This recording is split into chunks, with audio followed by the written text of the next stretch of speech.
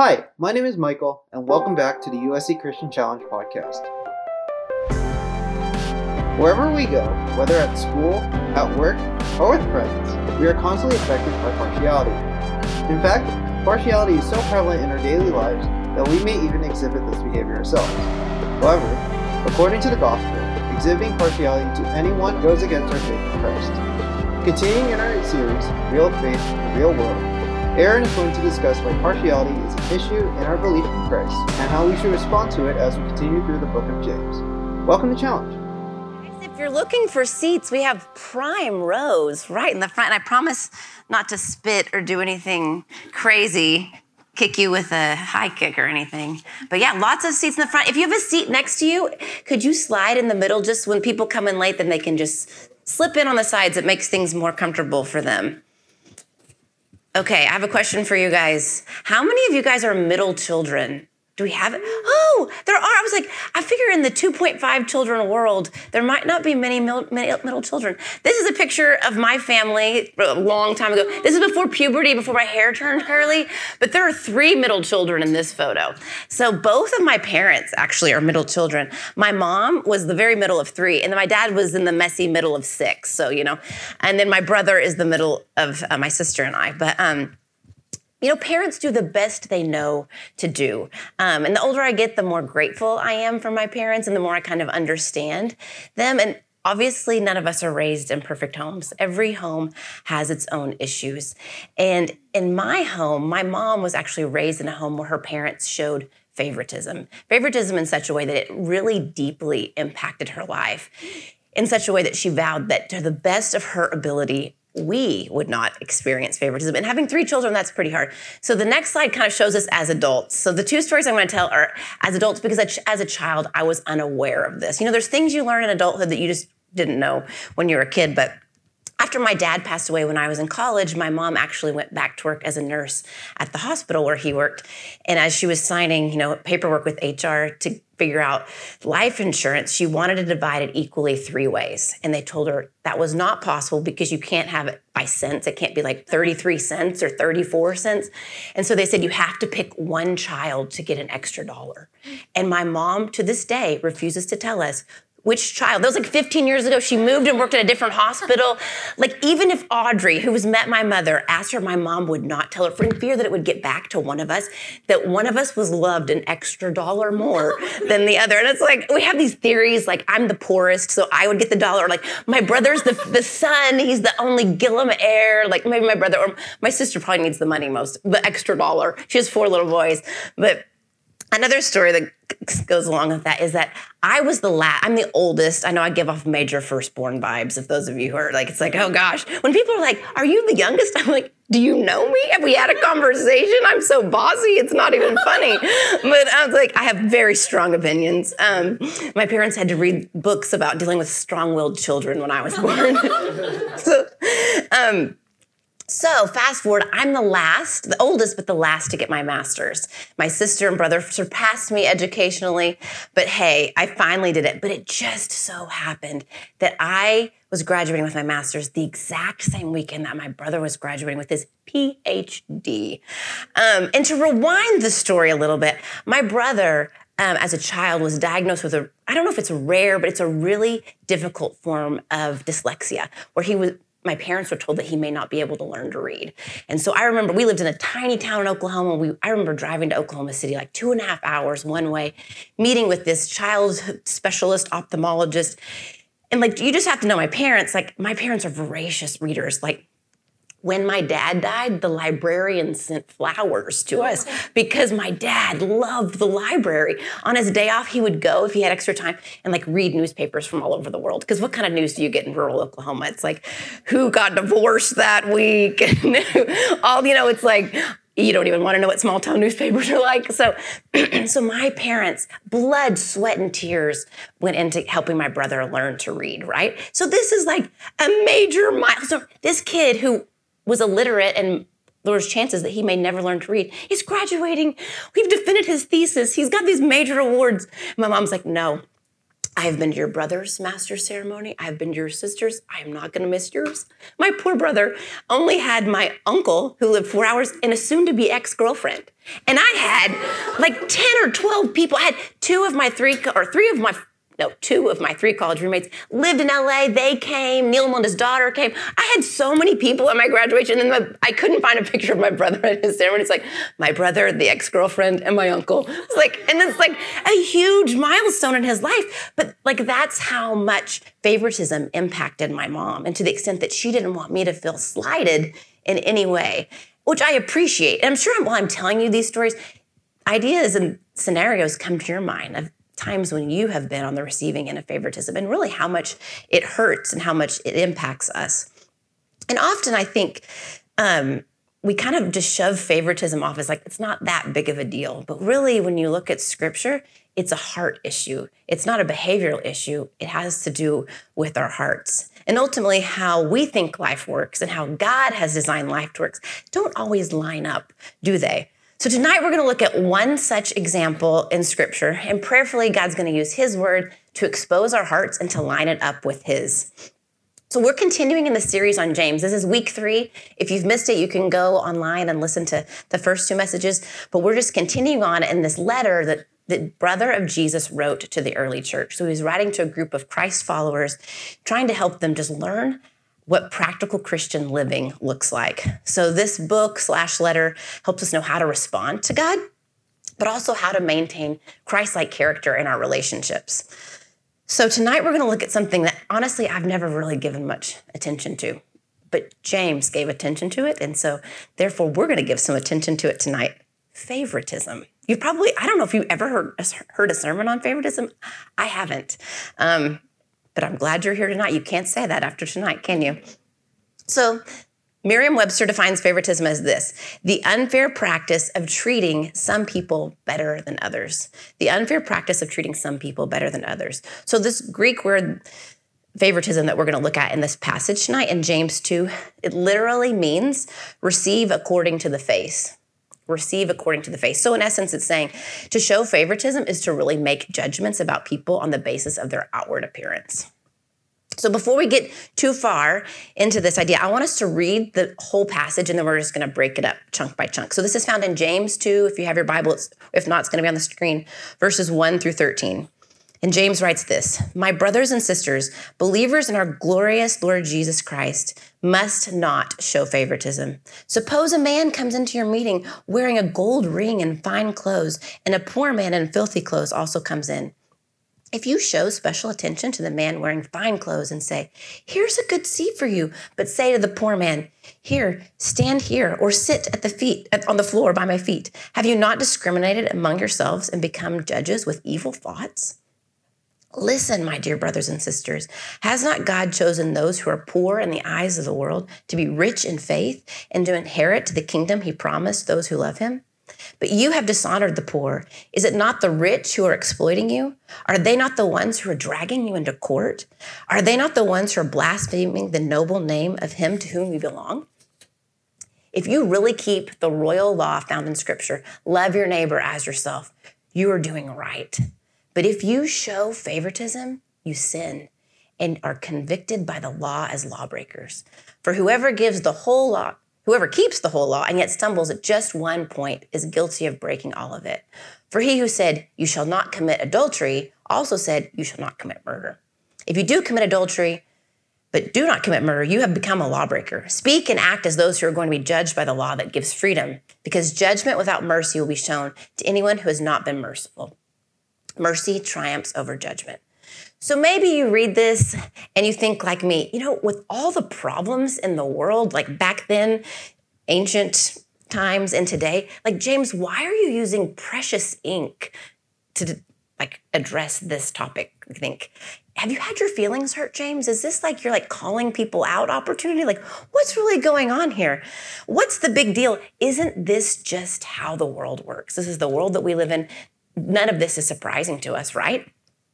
We all know, we've taken history classes, we live in America today, that throughout history and even today, people in society have been treated differently based on the amount of money they have, right? The status that they have. And in our modern day, we really want to impress people with money. Why? Because we know that they often have a great deal of power and influence, and that can help us. So James is saying, I want to go back to that James 2, 1 through 4. Reread that because we're going to talk a little bit more through that. My brothers and sisters, believers in our glorious Lord Jesus Christ, must not show favoritism. Suppose a man comes into your meeting wearing a gold ring and fine clothes, and a poor man in filthy old clothes comes in. If you show special attention to the man wearing fine clothes and say, here's a good seat for you, but say to the poor man, you sit there, or sit on the floor by my feet, have you not discriminated among yourselves and become judges with evil thoughts? So it's really interesting. James is one of the most practical books of the New Testament because he just puts it on the bottom shelf. We read that first verse, like, okay, my dear brothers and sisters, believers in our glorious Lord Jesus Christ must not show favoritism. I think we understand that. We don't need to look at the original language. It's pretty clear what he's meaning. Don't show favoritism. But remember, he is writing to followers of Jesus. He's not just writing to Joe Schmo on the street. He's writing to people who say, I want to follow Jesus. I am living my life for Jesus. Saying, do not show favoritism. Not like, if you're having a bad day, it's okay. Or if you really need something, you don't have enough food that day, it's okay. No, just never show favoritism. And why? Why do you think that is? Well, I learned some things this week that I want to share with you guys tonight. Because favoritism is inconsistent with God's character. Favoritism is inconsistent with God's character. Impartiality is an attribute of God. He is absolutely, totally impartial in dealing with people. Romans 2:11 on the screen says, there is no favoritism, for God shows no favoritism. If we're supposed to be like God, then we shouldn't show favoritism. I should just stop there, right? Okay, we got it. We're going to go on. Don't leave early. I found this quote and I thought I wish I was a wordsmith like Mike Livingston, but I'm not. So he says it well. We're going to read his words tonight. He says this, on the slide up here, showing favoritism is inconsistent with God's character, antithetical to the gospel, and therefore incompatible with faith in our Lord Jesus Christ. It's like mic drop moment. That's what we need to know. It doesn't have any place in our fellowship as believers. But we read this, the majority of us grew up in the West, right? We read this with a Western lens. And so we have to kind of go back and remind ourselves of what was happening in that day and age. You must remember that when James was writing, he was writing in a very partial age, filled with prejudice and hatred based on class and ethnicity and nationality and religious background. The context of the first century Judaism, they knew nothing of a middle class. Like what we know in America today was non-existent in their culture. We read this from the perspective of what we know of our society. So it's hard for us to really envision what was going on there. But the context of this was extreme poverty with a very few population of people who were exceptionally rich. In America, we enjoy a lot of benefits, and without those benefits, there can be a huge disparity between rich and poor. So when we think middle-class America is equivalent to the very, very wealthy in the first century. And our upper class would be like royalty in their culture. So that's kind of think on those terms when you're thinking about this. So in the ancient world, people were routinely and permanently categorized based on whether you were Jew or whether you were Gentile, you are Greek, you are a barbarian, all these different things. And so when you read the teachings of Jesus through that lens, what you see that a significant part of the work of Jesus was to break down these barriers, right? He wanted to create a race of mankind that was based under him. Something new, something radical, something different. And so this early church, the unity and the openness of the early church was like jaw-dropping in this culture. They'd never seen anything like it in that day. So this unity didn't happen automatically. That's why James and the other apostles wrote about this and taught about this so that the early church would know that it is never okay to show partiality, that to hold the faith of our Lord Jesus Christ with partiality is never okay. So we, as Christians today, just like them back then, have to really fight and guard against bringing the culture of the world into the church, into the body of believers gathered, right? Because otherwise we don't really even, I know I'm often not aware that I'm doing it because it's just become so ingrained in the way we treat people and the way we relate. So let's move on to this example that James uses in James 2:2-4. He paints this picture. I think he wants to be like, okay, I told you must not show favoritism, but let's talk a little bit more about what that could look like. Sometimes a professor will say something and you're like, okay, yeah. But then he explains it. You're like, okay, I'm understanding more and more. I think maybe that's what James was doing. So he paints this picture of a believer giving preferential treatment to the rich. You think, well, what would motivate this kind of behavior? I don't think it's that complicated. I think we all struggle with it today too. It's the idea that we value the rich more than we value the poor. And we do that because we think we can get something from rich people that we can't get from poor, right? It's not complicated. So James paints this kind of opulent picture of this person. I just picture like walking in and just finery and like dripping in jewels, and maybe they smell so good in every way, and then someone else coming in rags. And the treatment they receive is totally different. And James is saying that is not how it should be. I think maybe some things, maybe he feared. I think if I was James, I would have feared that what was happening in the church is that people were beginning to treat the poor in the church like they were being treated outside, to be shamed and to be disregarded. And James saying, no, that's not what should happen in the body of Christ. He points out that as followers of Christ, we should be distinctly different, totally different than the way of the world, the way of those who do not follow Jesus. That the aroma and the fragrance of our gathering should be something inviting that people want to come back to, not where they're worried they're going to be treated in an undignified way. So he's saying, but if we show partiality the way the world shows partiality, then our actions do not reflect the heart of God. And actually, our actions are evil and vicious. And it's just wrong. So I think there's probably more than these, but I would say when we show partiality, these are the three things that I think that it reveals. Number one, when we show partiality, it reveals that we care more about outward appearance than we do about the heart. We care more about outward appearance than we do about the heart. In 1 Samuel 16:7, it says, "For the Lord does not see as man sees, for man looks at the outward appearance, but the Lord looks at the heart." God looks at the heart, so should we. I think we're all reminded that nobody escapes death. I mean, last week with the news of Queen Elizabeth, you're like, she had money, she had power, she had influence, she died. And that's our fate as well. Like, there's no one who gets to escape that, but it's our heart that matters. But what matters is the work that God is doing in our hearts. So the second thing is, we misunderstand who is important and blessed in the sight of God. We misunderstand who is important and blessed in the sight of God. So we assume that the rich is more important to God and they're more blessed by God because we've put too much value on material things. And then the third thing is, it shows what we value and what we don't value. It shows what we value and we don't value. We favor people for our own benefit. And that reveals just the selfishness in our hearts. We believe we can get more from the rich man than we can from the poor, so we treat them differently. So moving on to this next section, verses 5-7, James writes this: "Listen, my dear brothers and sisters, has not God chosen those who are poor in the eyes of the world to be rich in faith and to inherit the kingdom he promised to those who love him? But you have dishonored the poor. Is it not the rich who are exploiting you? Are they not the ones who are dragging you into court? Are they not the ones who are blaspheming the noble name to whom you belong?" So James is reminding these readers that, hey, your values and God's values are not the same. They were acting in a way that was contrary to God's values. And though it's easy for us to be partial to the rich, God is not partial to the rich. In fact, Jesus even states that riches can be an obstacle in following him. And there's this sense in which God specially blesses the poor of this world. They are chosen to be rich in faith. That's what this passage says. Because the poor of this world simply have a lot more opportunities to trust God. Therefore, they may be far more rich in faith than the rich man. So we can say that God also chose the poor in a sense because Jesus left immeasurable wealth and glory to come to earth in poverty. Mary and Joseph were poor. Jesus came in poverty. He did not come in wealth and opulence.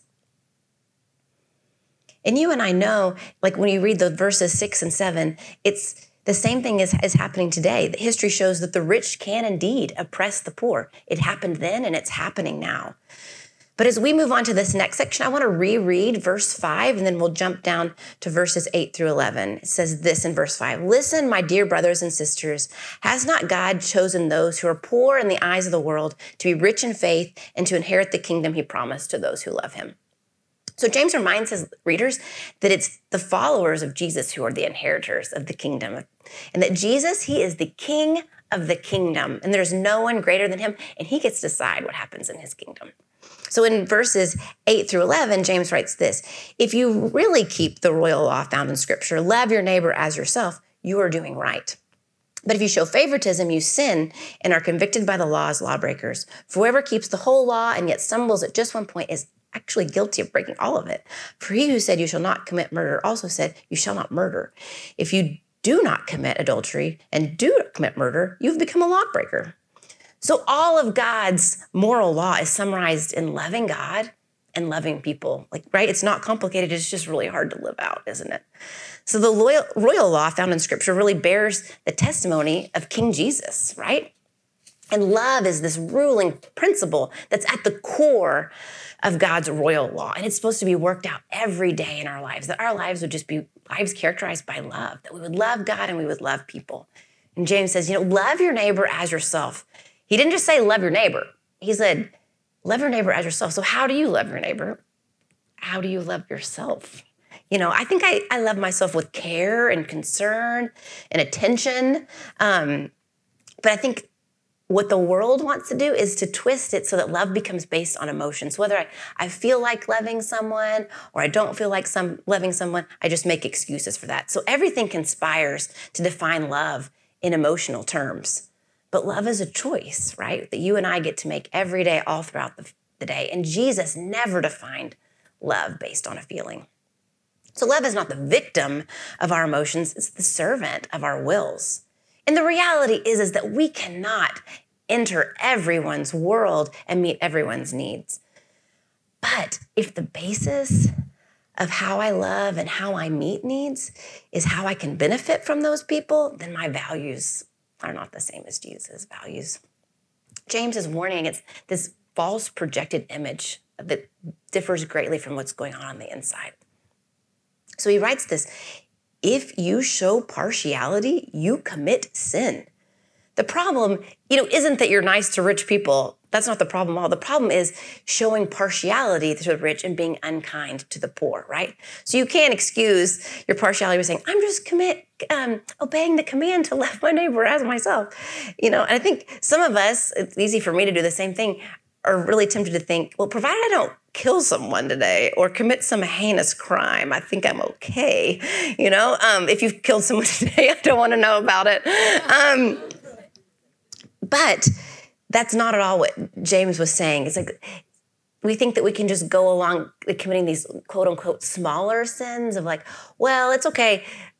It wasn't the full truth, but it was, it was enough of the truth that it doesn't really matter. Or I just glanced over at that person's test a couple times to check my work just to make sure it was okay. Or, I know that's not what really happened, but I want to make myself look better in the situation. All these small things, right? But James is saying, oh, no, do not think that favoritism falls in this category of sins that doesn't matter. That's not how this works at all. Favoritism isn't a small matter because favoritism says that we've broken the ruling principle that God said to love our neighbor as ourselves, right? We just failed that test, didn't we? And James makes it clear that favoritism is not simply just being disrespectful to people, it's actually a sin against God. And that's something I didn't realize until I began to study this passage. He says again, if you show favoritism, you commit sin. It's a sin because it's contrary to the character and the command of God, right? And because favoritism is a sin, there's no place for it in our hearts as followers of Jesus, and certainly no place for it in a gathering of his people. So obeying God is not like this test that you get that's there's 10 questions on the test, just choose 6. Pick the ones you want to answer and then disregard the other ones. No, James wants to be very clear here and guard against selective obedience, the sort that kind of want to pick and choose what I'm going to obey today and what I'm not going to obey today. In fact, verse 10 talks about this, and I found this illustration. I wish I was brilliant enough to think of this, but I didn't, but I thought it was so helpful, I wanted to share it with you. That the law of God is not like this pile of stones right here on the screen. Okay, so if I took away one of those stones, what would be there? You can answer this. This is a pile of stones would still be there, right? But it's really more like a sheet of glass, like a windshield. So the next, it's not my car, but I've had this happen to me before. Actually, the law of God is a lot more like a sheet of glass, that even a pebble, a small, like one of those little tiny pieces of gravel that flies up and nicks your windshield is broken, right? So the fact of our breaking God's law is significant and is serious because his law is an expression of his character, right? And its nature. It expresses who God is.